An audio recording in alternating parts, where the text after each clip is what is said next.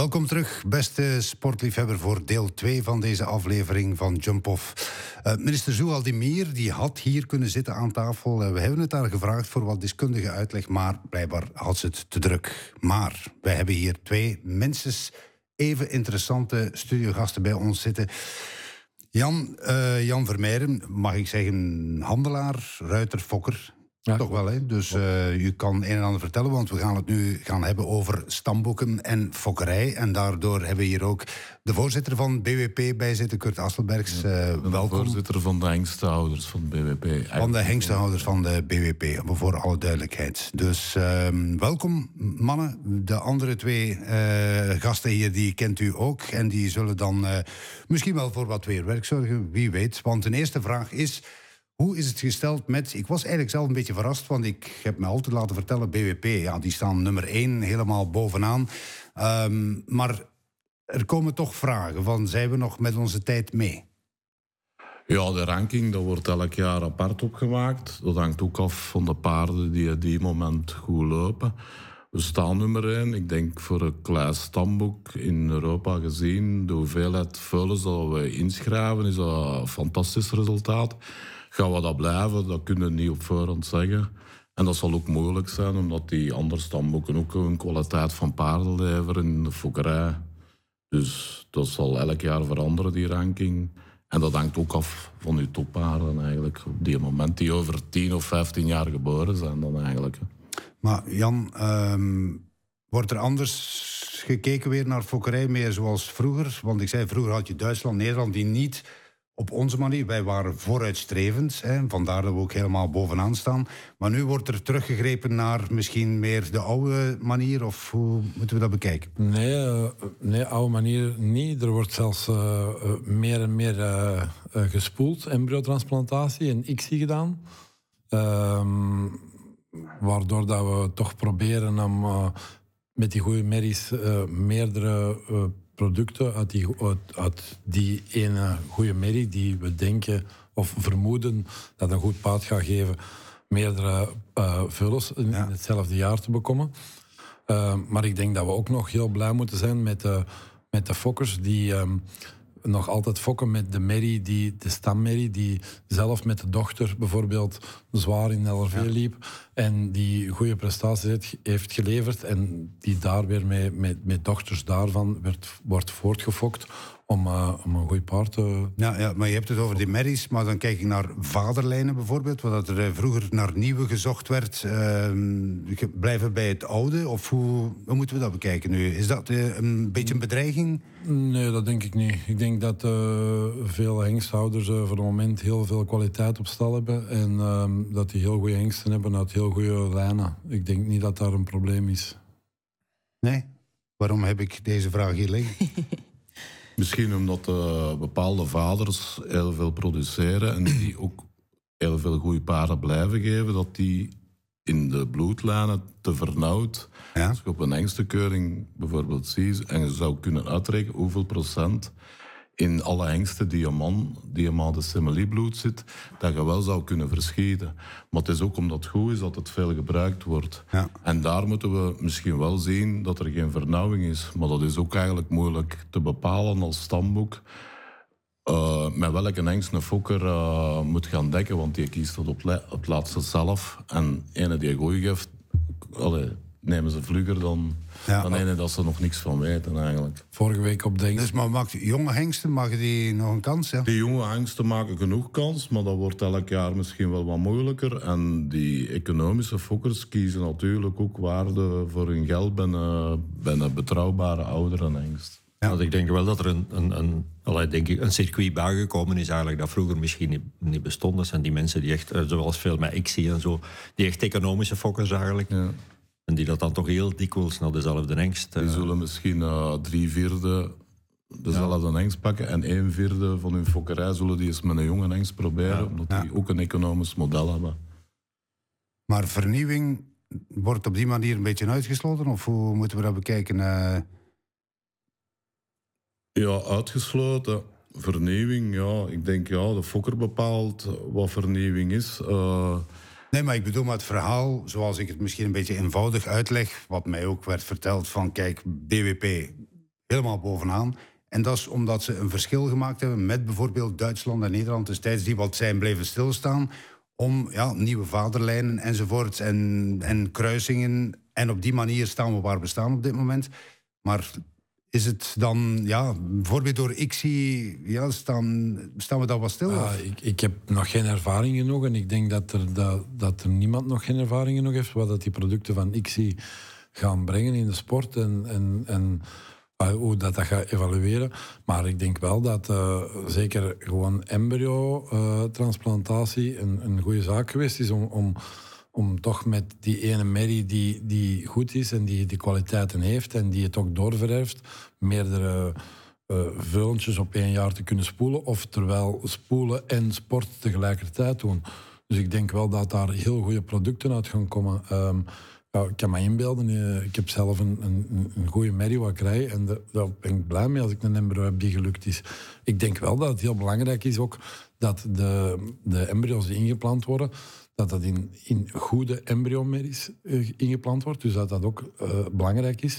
Dat die embryomerries voldoende sterk zijn om een vullen te dragen. Ook voldoende melk geven. Ook voldoende kader hebben. Dat die ook een goede baarmoeder hebben. Dat zijn allemaal zaken die belangrijk zijn om uw vullen goed op te voeden, zal ik maar zeggen.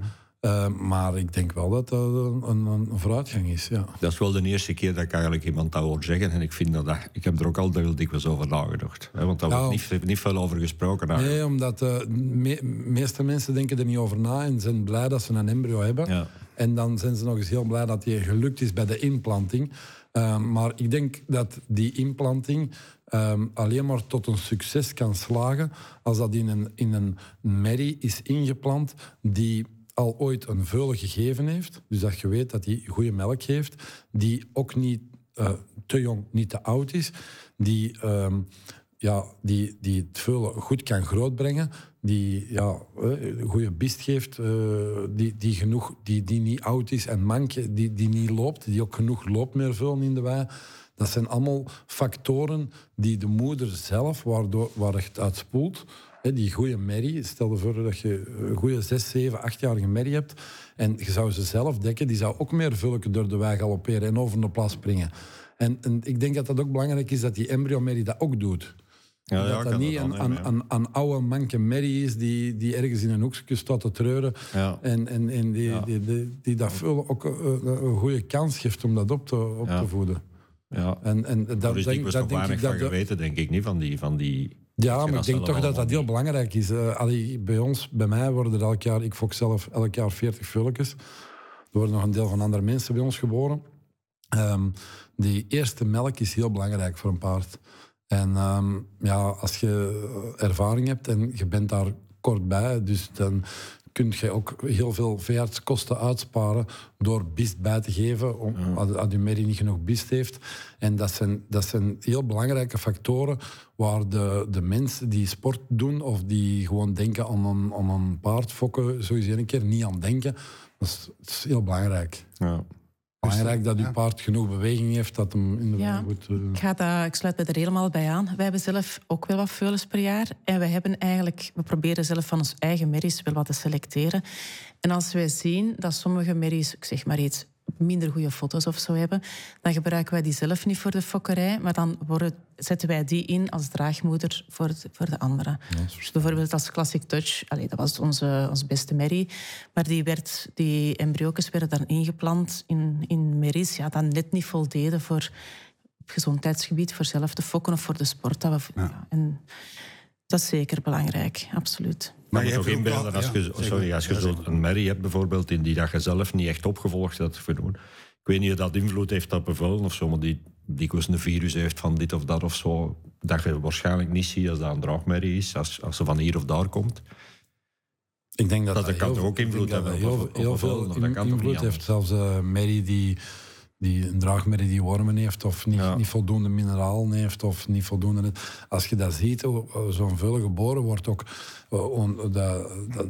de plasma rond dat veulen, dat nageboord, hoe sterk dat is, hoe vol adertjes en dat alles wat die merrie allemaal moet aanmaken. Een merrie is al een waarde omdat ze een baarmoeder heeft eigenlijk. En wat hij ook moet doen, die 11 maanden lang, dat is toch niet onbelangrijk, denk ik. En dat kan zomaar niet elk paard. Ik denk dat dat toch ook voldoende uitgeselecteerd moet worden welke merries dat we daarvoor gebruiken.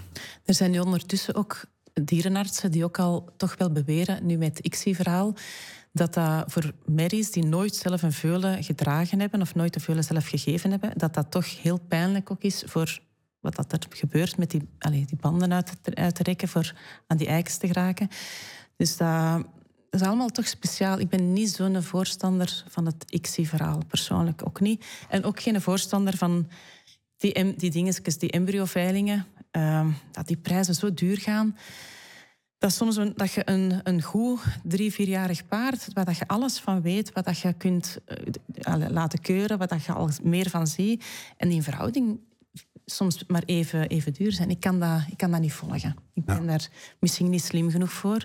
Ze kopen natuurlijk een stukje hoop, maar die vergeten hoeveel moeite en alles dat kost. Eer dat de embryoke dat ze kopen, dat er is. En ja, ik weet dat niet. Ik weet niet, die mensen dat...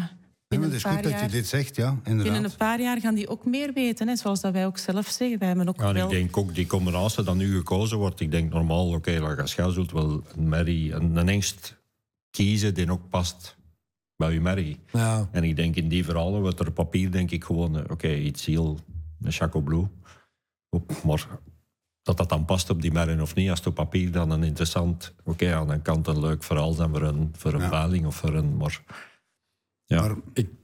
Maar ik heb ook ondervonden in de fokkerij, en dat kan ik ook staven, dat bijvoorbeeld paarden met veel mond, dus die zwaar zijn in de hand voor de ruiter, dat heel vererfelijk is. Ja. Je kijkt maar naar Kidam de Revel, Nabab Drijf, Armstrong bijvoorbeeld, die van mijzelf was, om ook iets slecht, minder goed van mijn eigen paard te zeggen. Dat ook heel veel mond. Alle aankomelingen ervan hadden heel veel mond. En dat is iets dat ik denk dat heel hard vererft. Dus om dat uit je paard te kweken, denk ik dat het heel belangrijk is om een hengst te zoeken met een hele goede mond. We zien ook weer Clinton vroeger, die was ook niet de gemakkelijkste. De zonen van Clinton zijn ook allemaal moeilijk in de mond. Die kunnen fantastisch springen, die hebben ook weer andere dingen die heel goed zijn, andere talenten. Maar die blijven heel moeilijk in de mond. En ik denk dat in de fokkerij, dat we daar ook moeten naar kijken, dat we niet alleen moeten kijken naar model en naar talent. Dat is heel belangrijk wel. Maar wat ook heel belangrijk is volgens mij de mond en de looks. Dat we een paard fokken waar dat straks makkelijk met iedereen rijdt. Want als het een paard dat zich makkelijk laat rijden of een goede mond heeft, is aangenamer voor de ruiter voor makkelijker een hogere proef mee te gaan rijden. Omdat je je paard makkelijker bij de sprong kunt brengen. Makkelijker op de juiste plaats bij de sprong kunt brengen. Dus dat is iets waar dat we echt in moeten kijken in de fokkerij, omdat het heel moeilijk eruit te fokken is. Eens dat je dat hebt in je stam, is dat iets waar je dan echt moet gaan zoeken naar een hengst met een hele goede mond. Wel interessant. Heel belangrijk.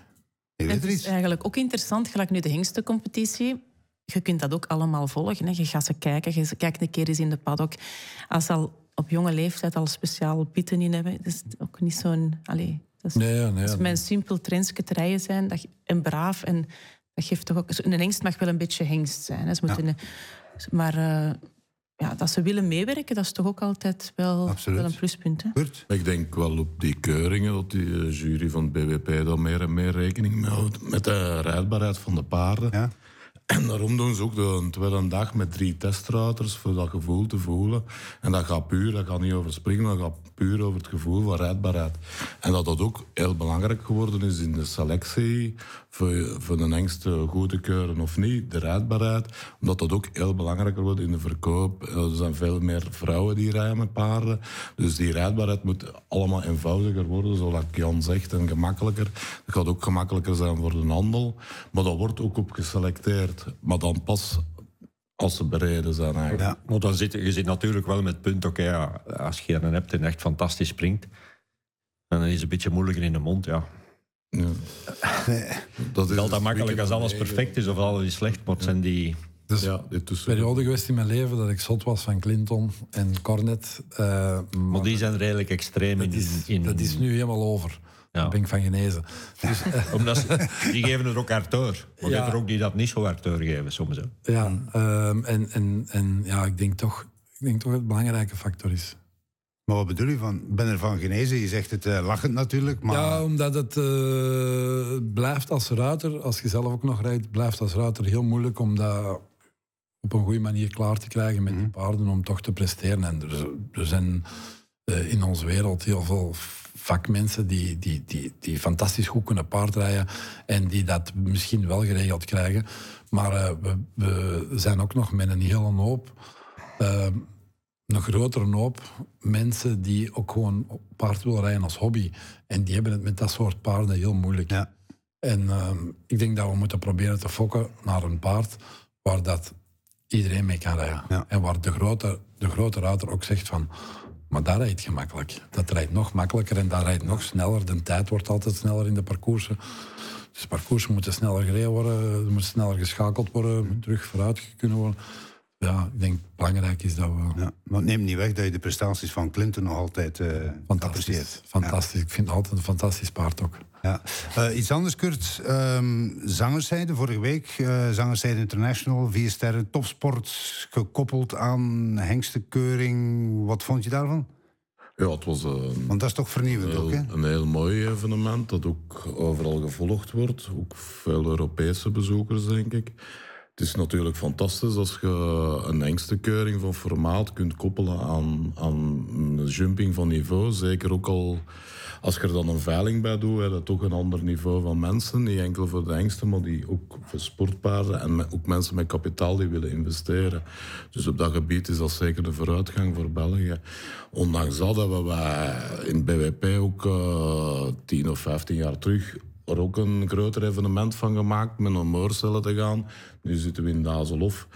Wat ik ook bijgewoond is van heel veel Europeanen, denk ik. Misschien nog niet Italië of misschien nog niet die Europese landen, wat toch markt in is. Maar anderzijds is dat een heel gezellige keuring met heel veel wat de fokkers elkaar kunnen zien, wat ze klappen kunnen doen, maar toch ook wel heel veel paardenmensen zijn. Ja. Maar Zangerszijde wordt dan eerder een economisch stamboek genoemd, tegenover BWP en SBS niet echt op die manier? Of? Ja, natuurlijk. In economisch stamboek, ja, ik denk dat elk stamboek er wel bij vaart van een veiling kunnen bij te geven, omdat kosten van de organisatie geweldig duur ook geworden zijn. Maar op een andere manier hebben wij in het BWP ook veel hengstenhouders die hun eigen stal hebben, hun eigen sportstal, of waar de kinderen al van rijden. Die zijn ook niet zo geneigd om een 3-jarige direct te verkopen. Die willen die zelf even in de sport brengen, wat met dekken of wat laten dekken. En dan als misschien is dat 8 of 9-jarige verkopen. Dus ja, dat is economisch alles. Ja, wie wil er verkopen en wie niet? Of wie wil zijn paard houden of wie niet? Dat is moeilijk te beschrijven. Hoe groter dat aanbod is, natuurlijk hoe meer paarden dat je kunt verkopen. Maar natuurlijk moeten klanten ook hebben. En klanten zijn er alleen voor heel goede paarden. Zijn we daar een nieuwe weg ingeslagen? Zangerszijde? Ja, ik ben vorige week er ook geweest. Het was wel fantastisch eigenlijk, zoals ze dat gedaan hebben. Okay, maar Zangerszijde is... Ik denk niet dat BWP moet proberen daar op dat gebied mee te concurreren of zo. Oké, ze moeten hun eigen ding doen, denk ik. En, ik denk dat ook dat BWP zijn eigen ding moet doen. En er zullen andere stamboeken zijn die andere middelen hebben voor zoiets groots te organiseren. Ja. Maar je kunt ook maar koken als je water hebt eigenlijk. En het moet allemaal betaald worden. Ja. Koken kost geld, ja. Ik vind beide evenementen, beide volwaardige evenementen, BWP-keuring, een heel mooie keuring in Tazelhof en hier. Even een paar dagen Tazelhof volgebracht. Vol mensen, vol toeschouwers. Vol hengsten, vol hengstenhouders. En dat is hetzelfde in Zangerszijde. Misschien hebben die dat nog iets meer gepromoot.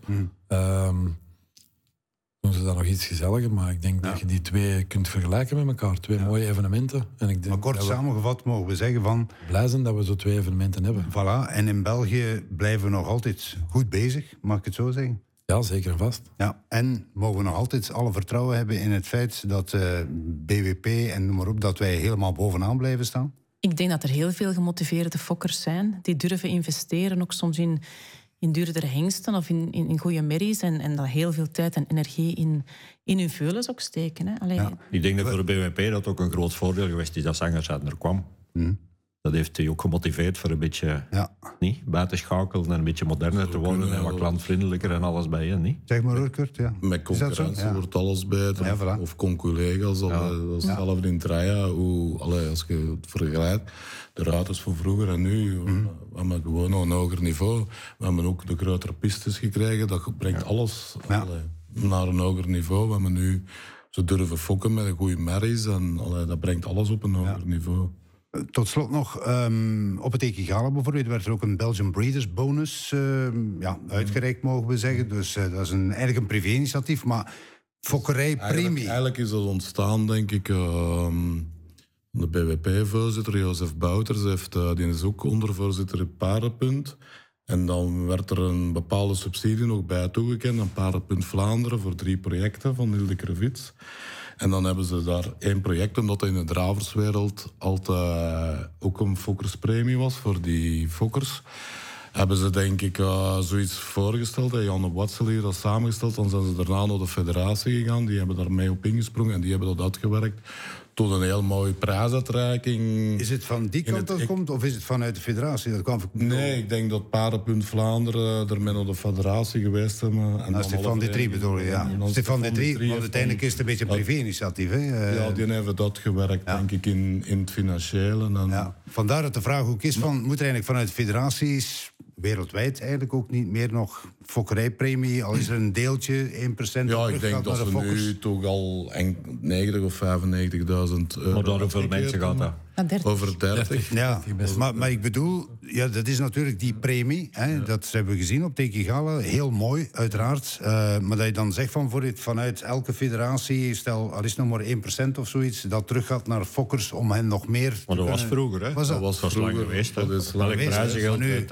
Ja, maar nu niet meer. Nee, dat hebben ze eens af. Daar hebben ze eens een paard van gekocht toen. Dat is echt...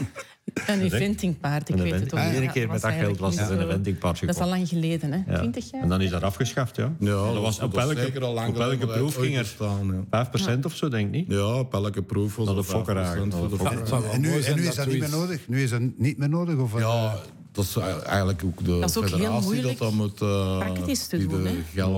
Nee, is dat niet praktisch redelijk moeilijk? Ja, waarom? Alles is geregistreerd tegenwoordig, dus eigenlijk is dat...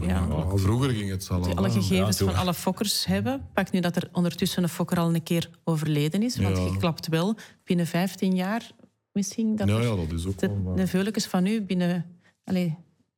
King Edward is 13... Dus die was, dat zijn toch de leeftijdscategorie die nu dit jaar in de bloemetjes gezet zijn.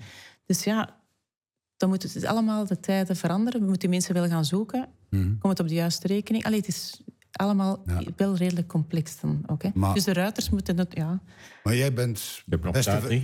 Christel, als fokker, jij bent blij zoals het allemaal draait op dit moment, ja? Ik ben eigenlijk wel tevreden. Van het moment dat wij een paard verkopen, dan vind ik mag de volgende daar goed mee zijn.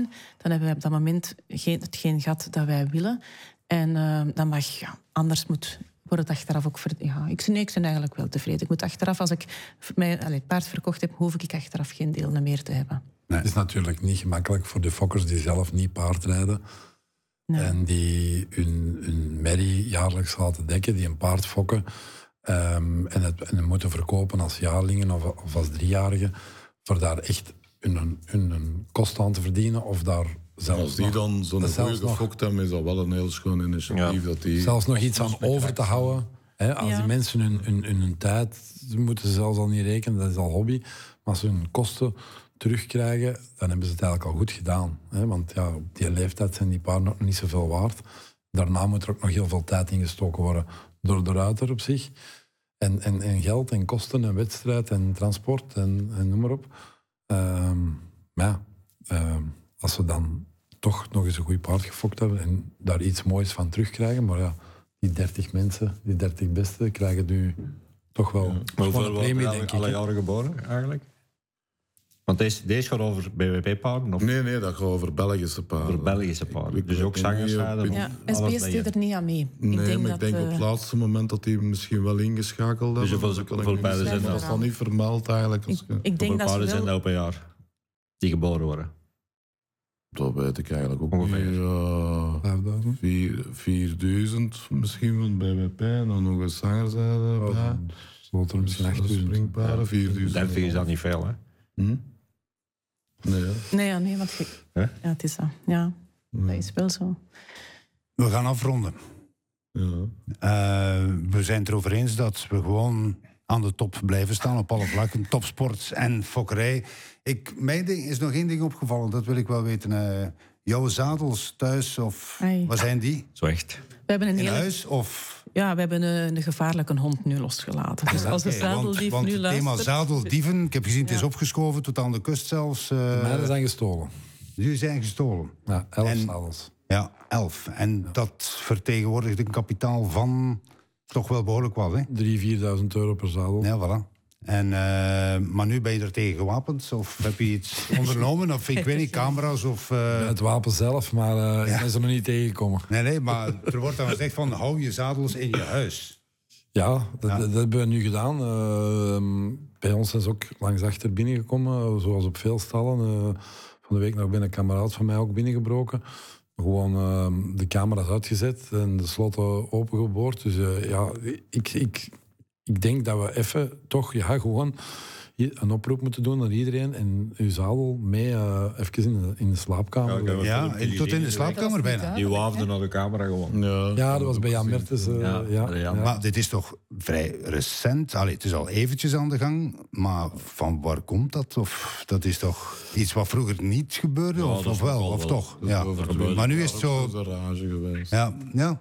Maar dat is eigenlijk ook wel makkelijk te stelen. Ik heb Ja. ook naar dingen naar Delgrange gebeld voor te vragen, is er nu niks dat je eigenlijk kunt doen? Een soort van... Een dat je- tracking Ja, of zo. ja. Ja, een chip. Maar dat moet ook wel kunnen weggestoken worden. Het moet, dat ook aangenaam is, zowel voor het paard als voor de ruiter. Ja. Kunnen ze er ook uithalen Dat dan? kunnen ze er ook uithalen. Dus ja, die zijn er wel over aan het nadenken. Maar gelijk die camerabeelden, ik vond die ook niet... Die zijn ook verspreid geweest. Ik vond die niet duidelijk. Dus je kunt wel zeggen, hangt een Ja, maar camera. Ja. En als ze ergens willen binnen zijn, gaan ze er toch binnen geraken. Ja. Niet? Ja, dat is al. Dus ik denk dat het best is dat we proberen gewoon... Zolang een keer- als ze er vinden, gaan ze...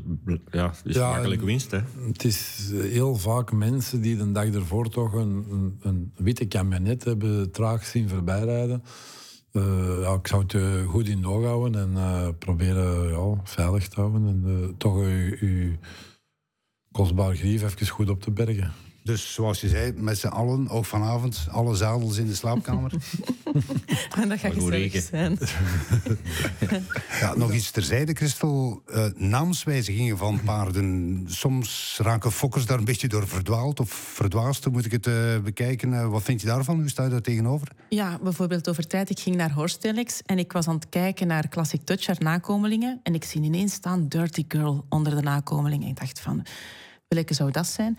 Ja, we hadden die verkocht naar Amerika als Delaya DHZ. En ineens is die van naam veranderd. Nu vond ik dat nu geen verbetering. Maar dat gebeurt met hengsten ook. Hè. Zoals die hengst dat Dieter gereden heeft. Etwal, van de Neerheide. Dat is nu Taj Mahal. Taj Mahal. En dan O'Neill van het Eigenlo is ook van naam veranderd. Minute Maid. Dus dat is toch wel bijzonder. Ja. Ik zou voorstellen, want dat was eigenlijk zo'n petitie daar vanuit Frankrijk dat daarmee gestart was. Ik heb dat ook gedeeld. Ik vind eigenlijk dat er een akkoord zou moeten kunnen zijn met de fokker. Als de nieuwe eigenaar of de ruiter het een te moeilijke naam vindt, dat dan even in overleg met de fokker dat daar een oplossing kan aangegeven worden. Want... Ja. Ik herinner mij nog, toen ik Blue Diamond kocht, was eigenlijk de naam van Le Blue Diamond was Liebert van het Ruitershof. En ik heb toen de fokker gebeld, Bert van den Brande, Liebert, had hem naar zijn eigen naam, of dat we dat niet konden veranderen, omdat Blue Diamond een fokproduct is van Plot Blue uit Diamantina. Blue, Diamantina. Dus ik had hem heel graag rekening gehouden met BWP, met de L beginnen, Le Blue Diamond. En ik heb dan van het Ruitershof gehouden in medespraak met de fokker. En dat was geen probleem. Maar ik denk wel dat dat terecht is als je die vraag aan de fokker moet stellen van het paard. Als je de naam wilt wijzigen. Maar nu we het over namen hebben, moeten jullie ook beginnen opletten welke namen jullie geven. Want je zegt zelf Dirty Girl. Mag dat nog de dag van vandaag zoiets? Nee, dat zal nog aanvaard worden. Ja, dat weet ik niet. Hè. Nee, toch niet? Maar ik heb die niet gegeven, hè? Nee, maar ik heb in deze tijden nu, er moet van alles, bepaalde woorden mogen niet meer worden gebruikt. En dan denk ik van, als je je naam moet geven aan een veulentje, moet je daar dan gaan over nadenken. Gaat het niet dikke Bertha, maar zal het een enorme Bertha worden? Voilà, dat klinkt nog helemaal anders, enorme Bertha, inderdaad. Ja. Ja. Voilà. Misschien zijn het achternamen in het buitenland die moeilijk uit te spreken. Ja, soms wel. Hè.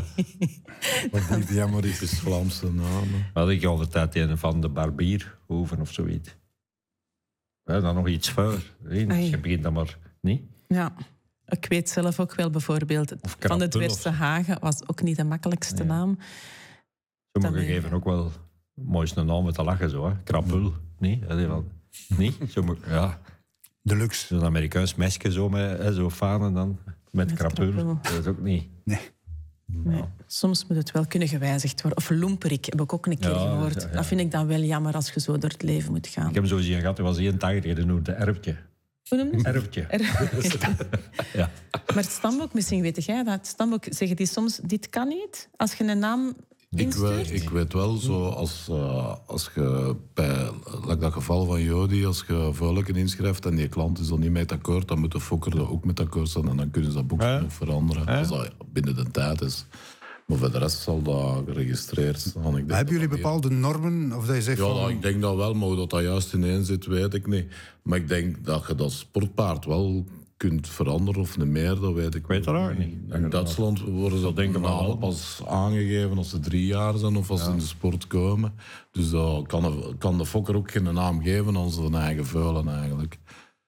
Dus dat kunnen wij wel, maar ik verstaan dat ook, zoals in Engeland of in Amerika met die Vlaamse achternamen, dat dat ook niet evident is. En dat die mensen als ze paard kopen, dat die dat iets anders willen tegen zeggen, maar dat dat ook willen op papier hebben. Maar hoe dat wettelijk geregeld is, kan maar het is niet dat jullie ergens een naam zien komen of passeren en het is een nogal gemeen klinkende naam, dat je zegt, dit kan niet, of... Dat denk ik niet. Nee. Dat denk ik niet. Het is nog een vrij land, hè, een beetje. Beetje. Ja. Is het dan Hot Baby van Hot of van Hot? Doe wat, doe handel. Oké. Hoe dan ook, ik bedank jullie voor jullie komst naar deze studio, want bij deze kunnen we Jan, Kurt, Christel en Maurice... ik zou zeggen van tot de volgende aflevering. Ik weet nog niet wat Christel ook zal zijn, maar dat zullen we zien. Het was heel aangenaam om jou hier te hebben, Christel. Zoals ik zei, bedankt. En ook u, kijker, bedankt om naar deze aflevering te kijken met veel enthousiasme. We zijn er over een kleine maand, denk ik dan, terug. Tot dan.